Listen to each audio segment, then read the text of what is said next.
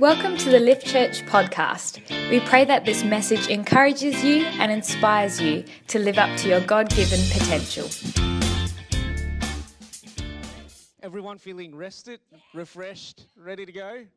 I am. And as part of this year, I don't know if you guys, some of you guys might know, but our theme for this year is Beyond Zero. And Beyond Zero is something that Beck and I are getting more and more passionate about. You know, it's a word from God when the first time you hear it, it's like, yeah, that's okay. And then a week later, it's like, that's actually really good. And then like 3 weeks later, it's like, this is the bomb. And I think when it comes to Beyond Zero, sorry, I've got a mint in my mouth. I literally put it in just before, and I'm like, what am I doing with this? It's just sitting in there. Should I just chew it? Sorry, recording.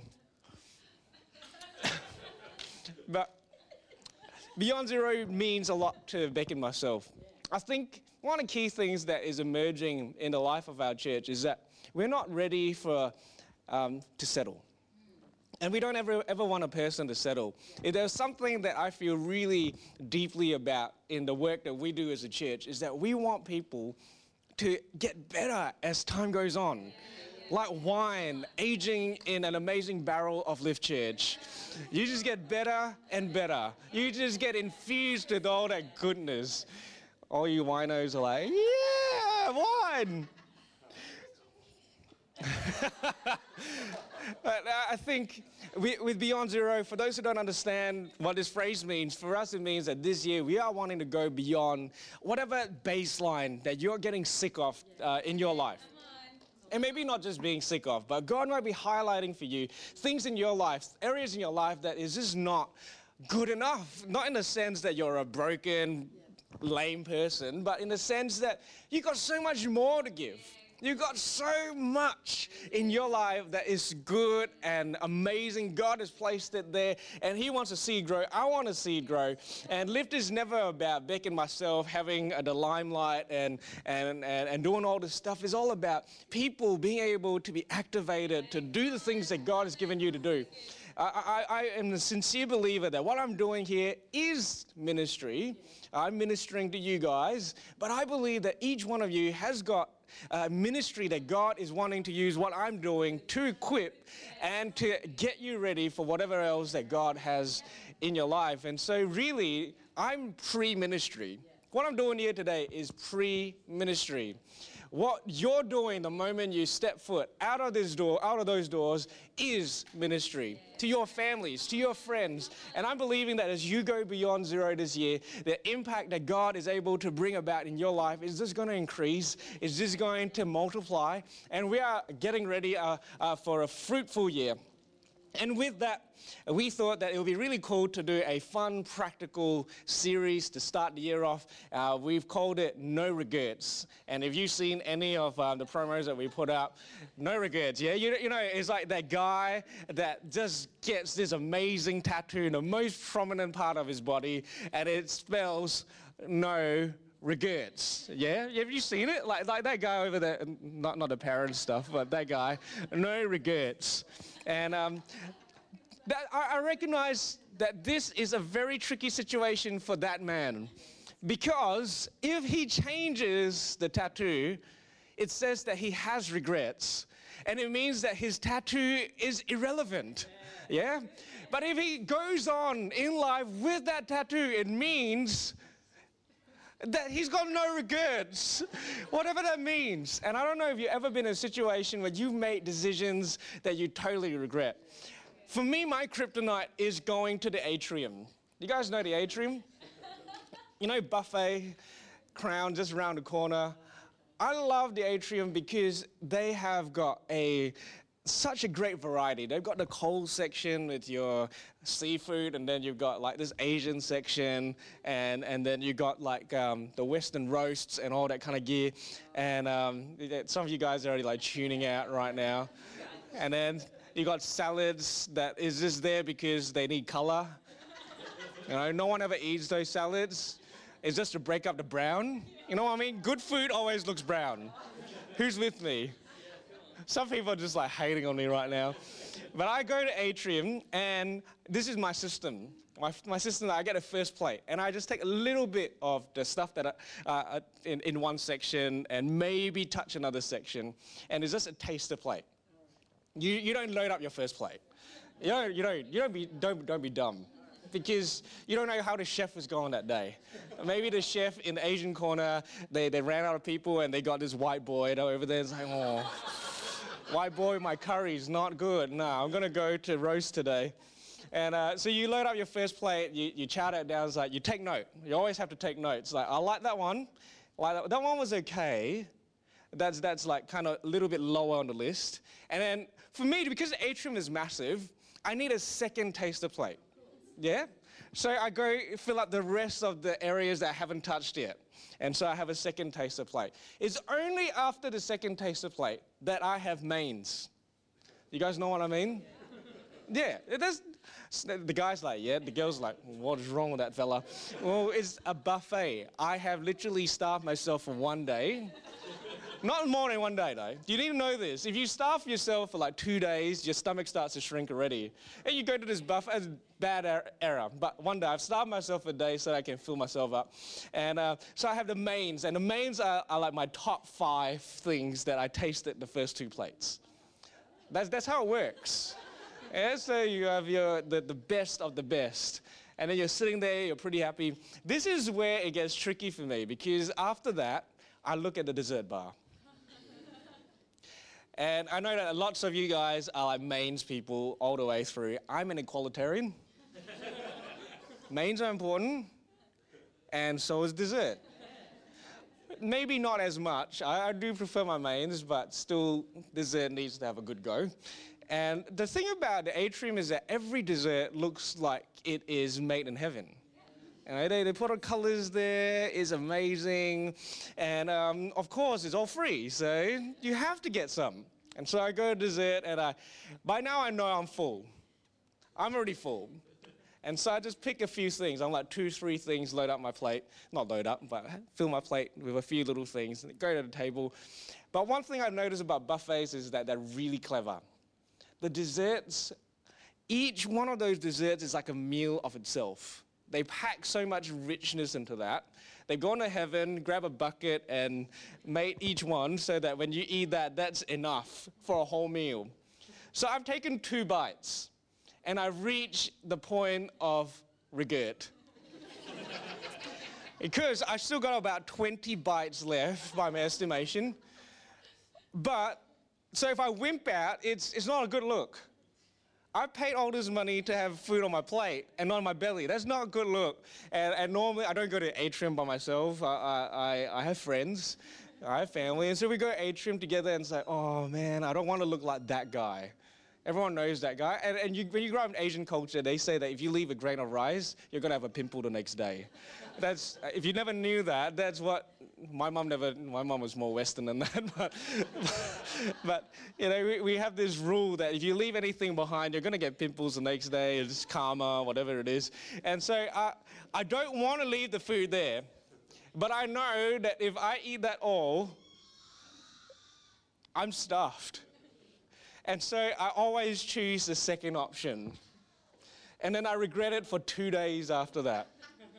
And it's a terrible place because I know that I shouldn't have done that. And I made a bad decision. But how many of you guys know that bad buffet decisions last a couple of days, maybe, tops, hopefully? But there are other decisions in your life that are going to impact your life for years. Maybe for the rest of your life. And I don't know about you, but I've definitely made errors, made mistakes, made decisions that I really regret. And that's what this series is about. Over the next few weeks, we want to bring a series that helps you make better decisions. We want you to live 2018 with no regrets. We want you to live 2018 at the end of it and say, I maximize my time over this year. And so we want to give you tools to make better decisions. And over the course of this series, we'll be focusing in particular on a parable that Jesus told in Matthew 25. And it will be a good idea for you to mark that in your Bible because we'll be coming back to this parable for the rest of this month. And we'll be starting in verse 14. I'm going to be reading a chunk of Bible, but it's a story, so it's fun. Again, it will be like a man going on a journey who called his servants and entrusted his wealth to them. To one, he gave 5 bags of gold, to another 2 bags, and to another 1 bag. Now, in some translations, instead of bag of money, it says talents. So 5 talents, 3 talents, 2 talents, and 1 talent, each according to his ability. Then he went on his journey. The man who had received 5 bags of gold went at once and put his money to work and gained 5 bags more. So also, the one with 2 bags of gold gained 2 more. But the man who had received 1 bag went off, dug a hole in the ground, and hid his master's money. After a long time, the master of those servants returned and settled accounts with them. The man who had received 5 bags of gold brought the other 5. Master, he said, you entrusted me with 5 bags of gold. See, I have gained 5 more. Note his master's response. It says, well done, good and faithful servant. You have been faithful with a few things. I will put you in charge of many things. Come and share your master's happiness. Master's happy. The man with 2 bags of gold also came. Same thing happened. And then finally in verse 24, the man who had received 1 bag of gold came. Master, he said, I knew that you're a hard man, harvesting where you have not sown and gathering where you have not scattered seed. So I was afraid and went and hid your gold in the ground. See, here is what belongs to you. His master replied, you wicked, lazy servant. So you knew that I harvest where I have not sown and gathered where I have not scattered seed. Well, then you should have put my money on deposit with the bankers, so that when I return, I would have received it back with interest. So take this bag of gold from him and give it to the one who has 10 bags. For whoever has will be given more, and they will have an abundance. Whoever does not have, even what they have will be taken from them, and throw that worthless servant outside into the darkness where there will be weeping and gnashing of teeth. How many of you recognize that the third servant really regretted his decision? You know, it's pretty clear that he's going to live with a pretty terrible sense of regret. And this is a parable, which means it's a story that Jesus told, and the stories that Jesus tells have got a meaning behind it, has got truths for us to hold. And in particular, in this series of parables that Jesus was telling, he was talking about the kingdom of God. He was talking about the culture of heaven, the culture that God has intended for each and every one of us to live in. And so we can understand from that God has actually entrusted each and every one of us with a gift. He has entrusted us with something that we are meant to steward.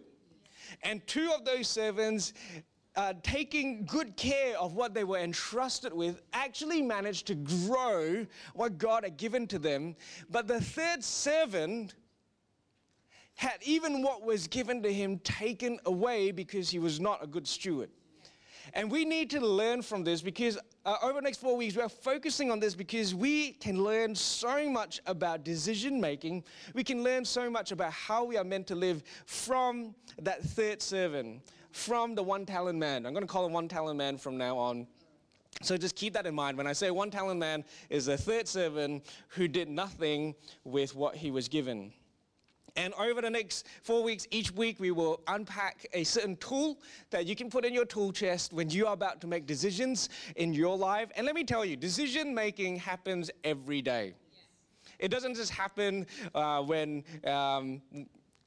once a week.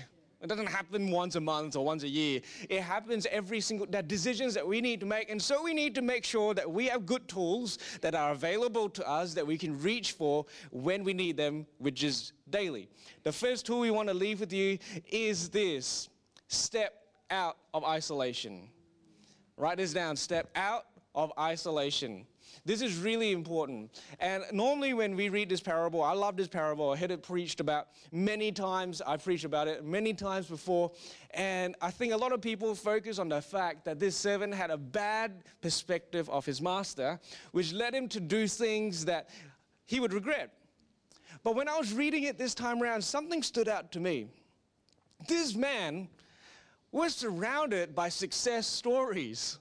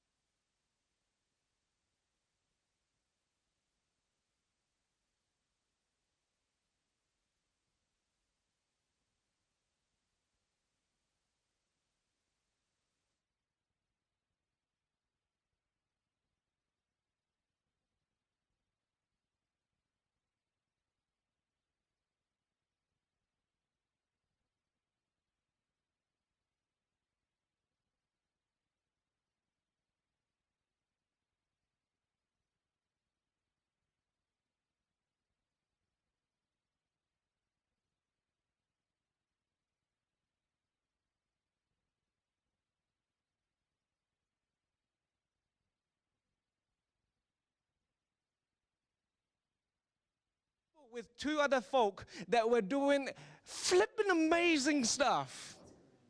And this guy failed terribly next to two success stories. In fact, I think that those two guys should have written books. I think they would be New York Times bestsellers. One of them would be From Servant to Success.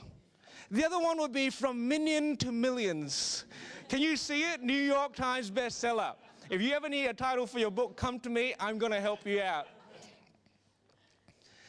And so you have failure, success, success.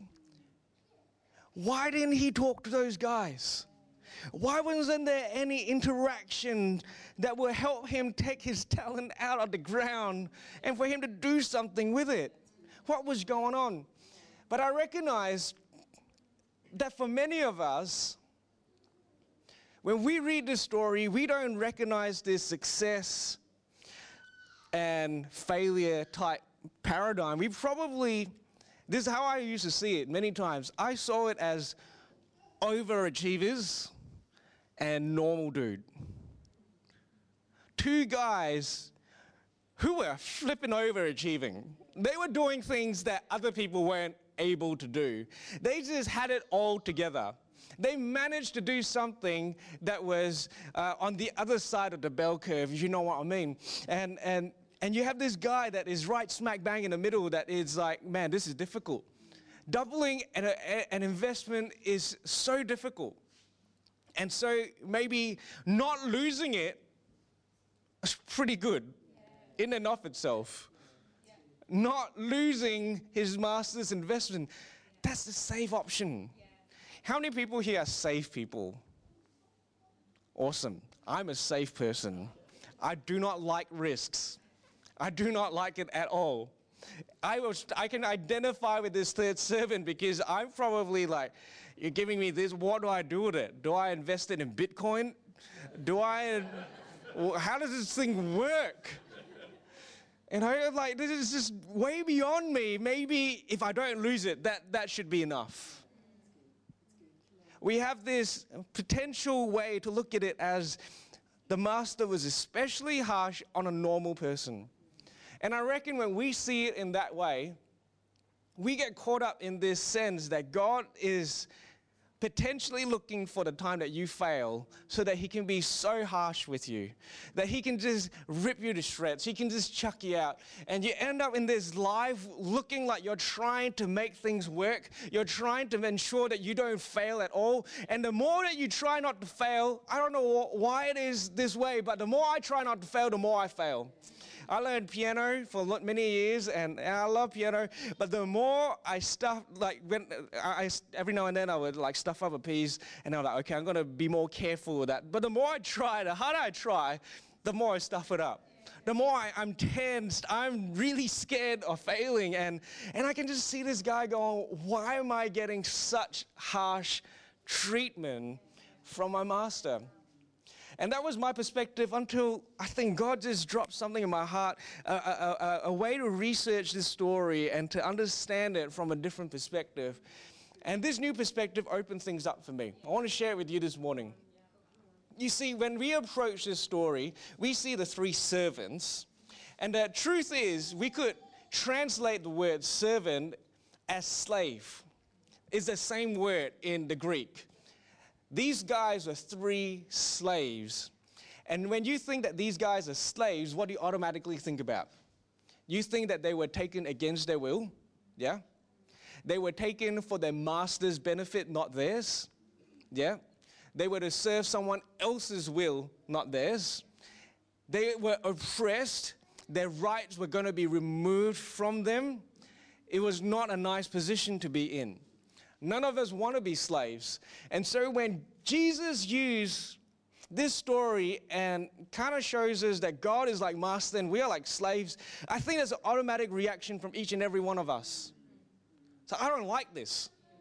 I don't like the fact that God calls himself my master and I'm a slave. I've got no rights. I'm being oppressed here.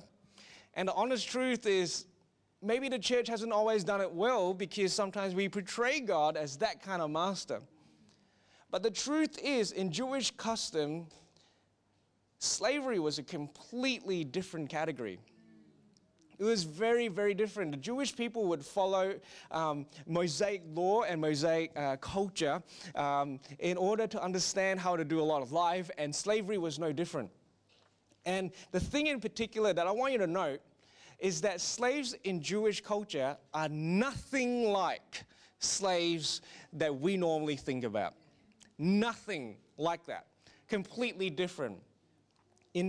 Let's read one passage, and there are a whole bunch of passages that we could read, but one passage speaks into this. Leviticus 25:35-37. It says this: if any of your fellow Israelites become poor and are unable to support themselves among you, help them as you would a foreigner and stranger, so that they can continue to live among you. Do not take interest or any profit from them, but fear your God, so that they may continue to live among you. You must not lend them money at interest or sell them food at a profit. Now, what that kind of goes into is the fact that Israelites would borrow money from one another. And as they borrow money from one another, they're not allowed to take any interest from one another. So if I loan you $100, I'm going to collect $100 at the appointed time. And what happened is that when a person borrowed a large sum of money and was unable to pay that money back, they were allowed to give themselves over into slavery to the person that they owed money to. Making sense so far? So that's the way that they did things. They didn't charge interest. They allowed people to come into slavery, and it sounds like a really bad deal. I owe you money, I become your slave. Not good, hey. But you need to understand that slavery operated very differently in Jewish culture.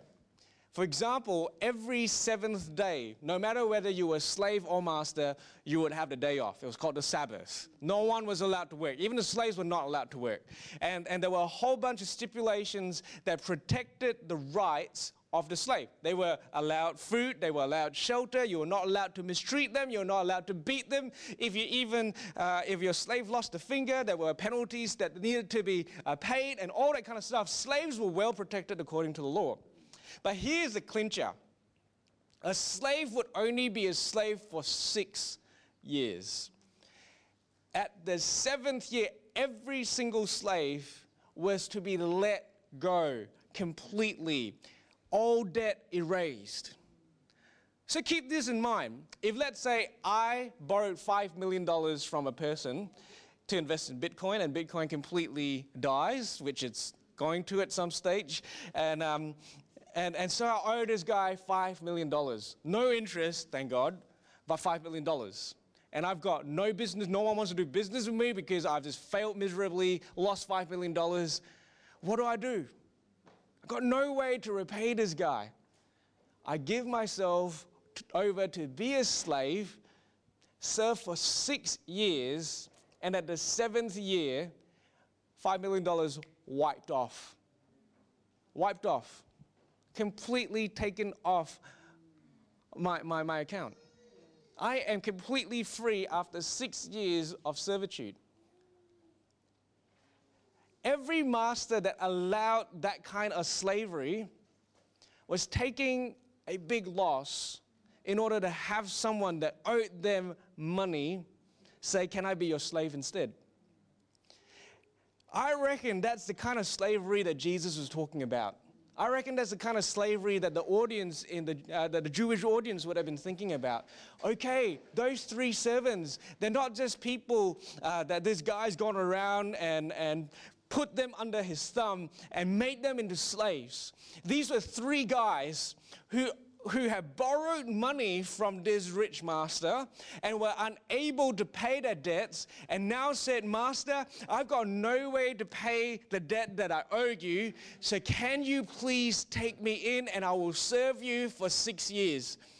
You still pay for my food, you still give me shelter, but I'll give you 6 years of work. It doesn't sound like a deal at all. It sounds terrible. Why would you do that? Because that's kingdom culture. Kingdom culture is never to put someone else under your thumb, but to give them a chance to redeem themselves. And that's what this master was doing when he took those 3 servants in. He said, I'm going to give you a fresh start. I'm going to give you the ability to get back on your own 2 feet, wipe out the debt that you owe me so that you can have a fresh start. Read the story carefully and you notice that this master went above and beyond. He not only took them in, he gave them an investment that they could then do something with. He said, I'm giving you money for you to do something with. I'm not going to micromanage you. I'm going to give you this fresh start and you can do something with it. Notice what happened to the guy with the 5 bags of gold and the one with the 2 bags of gold. They didn't just keep the profit that they made. They also kept the investment. They kept not just the profit, they kept the investment. The master did not need to do that. A master does not need to give any of us not just whatever we have worked hard to earn, but also the grace that we didn't work at all to earn. When we start to see the story in that lens, well, I did anyway, I started to go, there's a real problem with this 3rd servant. There's a real problem with him because he really needed to prove himself. He had this problem with not going to the other guys and learning from them. The master was away for years. We don't know how long. It's a long time. Maybe in the first years, I'm going to do things my way. You guys do things your way, and we see who's the better for it. 2 talent and 5 talent man start earning a little bit of profit, and maybe he's like, oh, not enough. I'm going to stay where I'm at. 2nd year comes around. They made even more profit. It's like, oh, maybe I need to do something with the talent that is dug under the soil. Still, he does nothing about it. 3rd year, 4th year, they're starting to get close to doubling the investment, and he still stays firm in his decision. He doesn't ask them for it. It's like, if he even started late, he could have still done something with it. But he chose to do nothing because like, I'm sticking to my guns. I've got a chip on my shoulder. I've got something to prove. If I get their help, then maybe I'm still that failure. Maybe I'm still the guy that lost everything and had to give himself over to be a slave. Maybe I'm that guy. And honest truth is, I identify with that.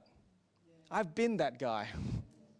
I've been that guy that felt so insecure about my worth, my value, my ability to do things that I started to push people away and to say, no, I need to do this by myself. So that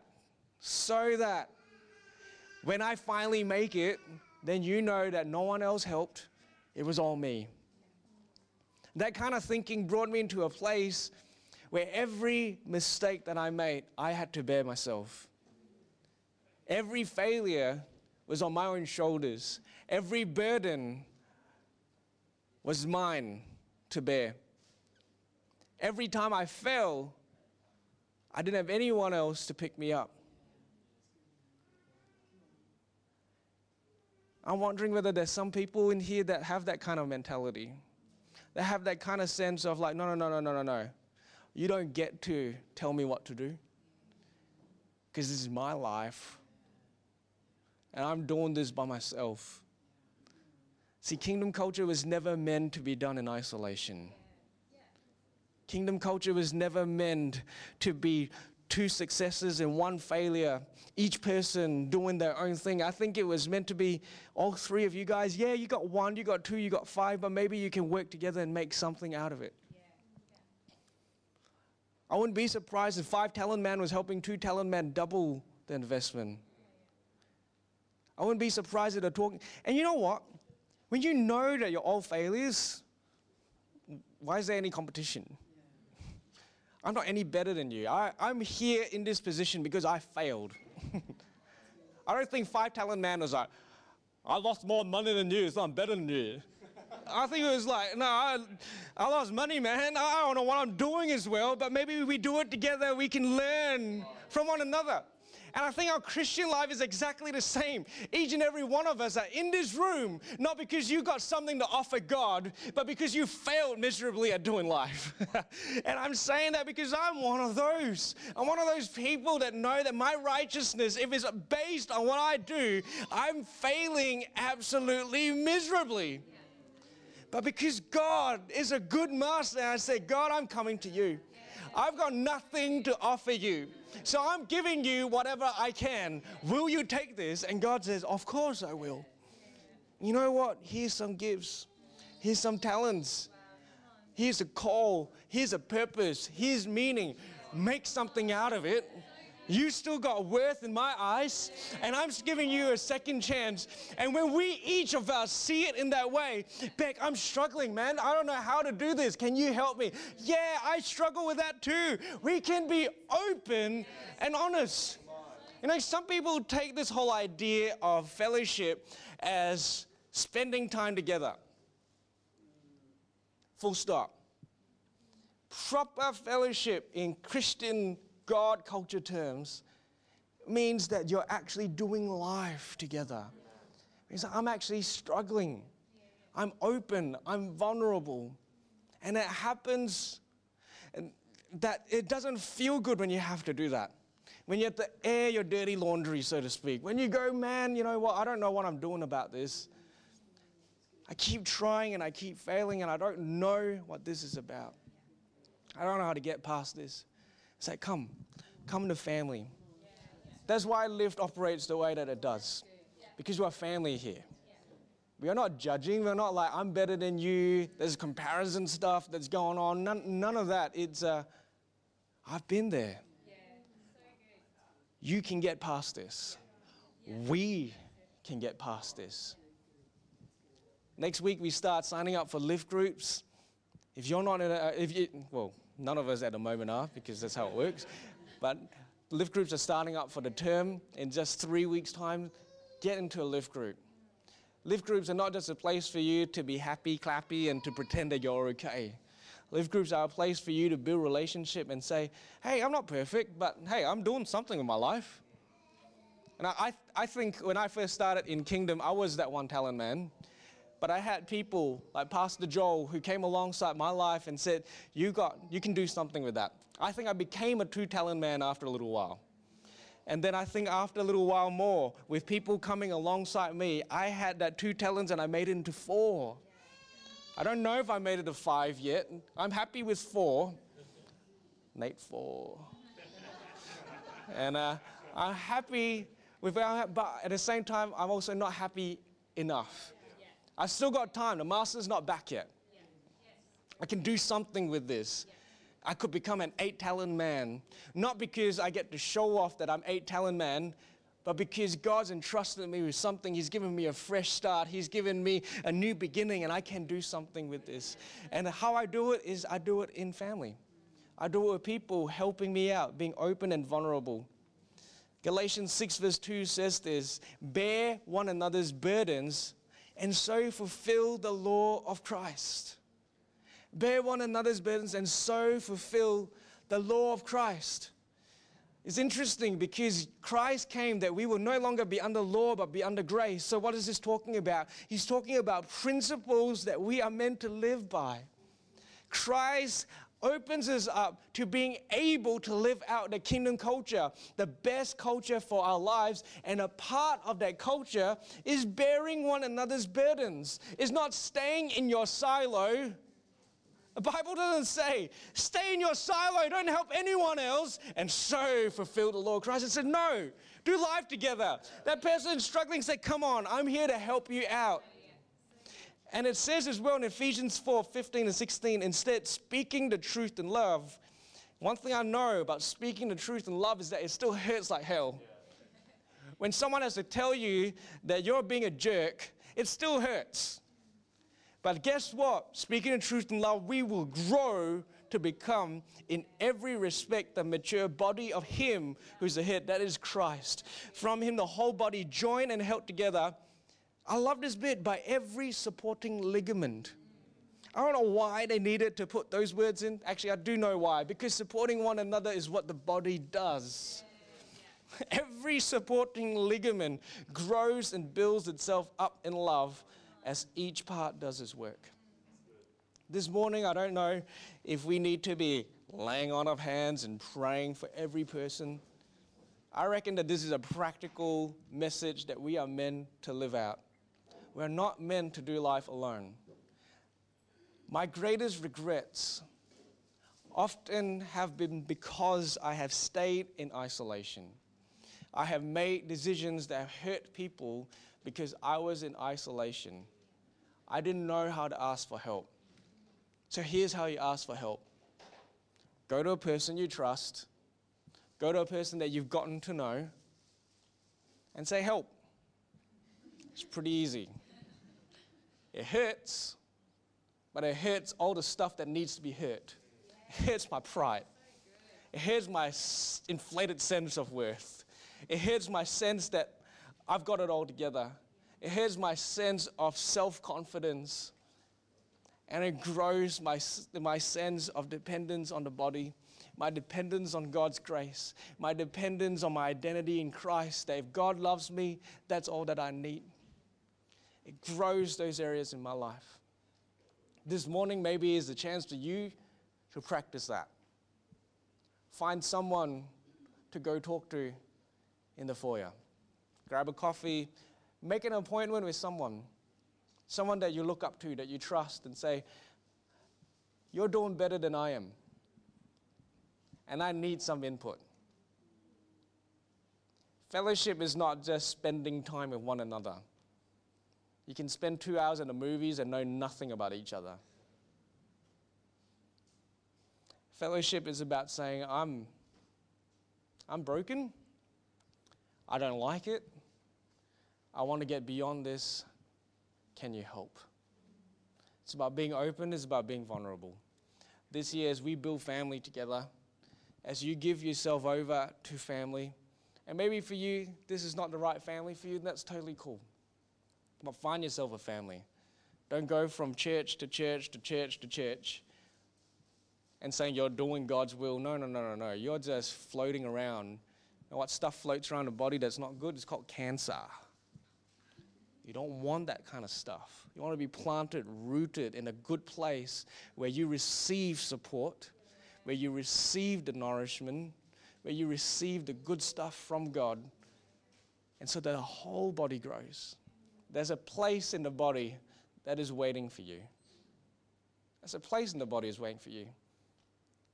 I hope it's here because I love this family. I love this place. I love what we're trying to do here. I'm paid to say that though. So you work out what you need to do.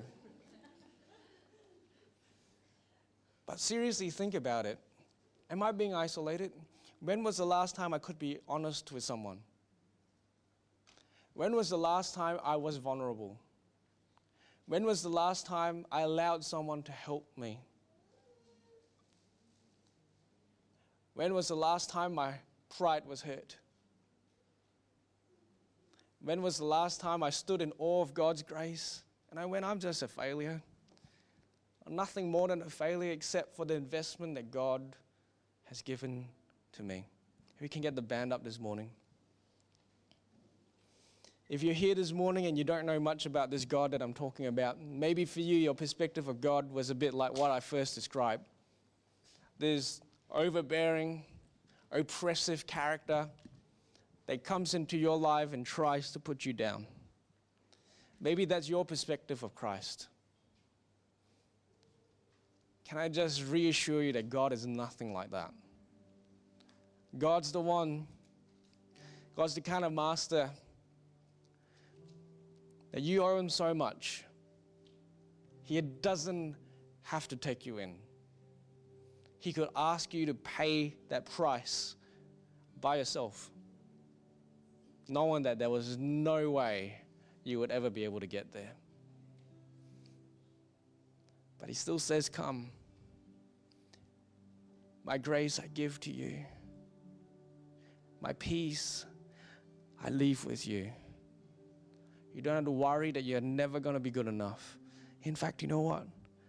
His purpose, His meaning, His something more than you could ever ask or imagine for. That I place into your hands. That's the kind of master that I serve. I've willingly stayed His slave because it's the best place to be in. Under God's covering, under God's grace. This morning, if you want to invite Jesus to be your Lord and your Savior, just going to lead you into a prayer. We're all going to say this prayer together. We're not here to embarrass you. We're not here to put you down at all. We're just simply here because of God's grace. And so we're going to say this prayer together because it's a good reminder, isn't it, of where we came from or where we started. So everyone, close your eyes, bow your heads, make this a private moment. Let's say this prayer together. Dear God, I know that I have sinned. I know I've fallen short. I invite you into my life. Be my Lord and my Savior. Amen. Thank you for tuning in today.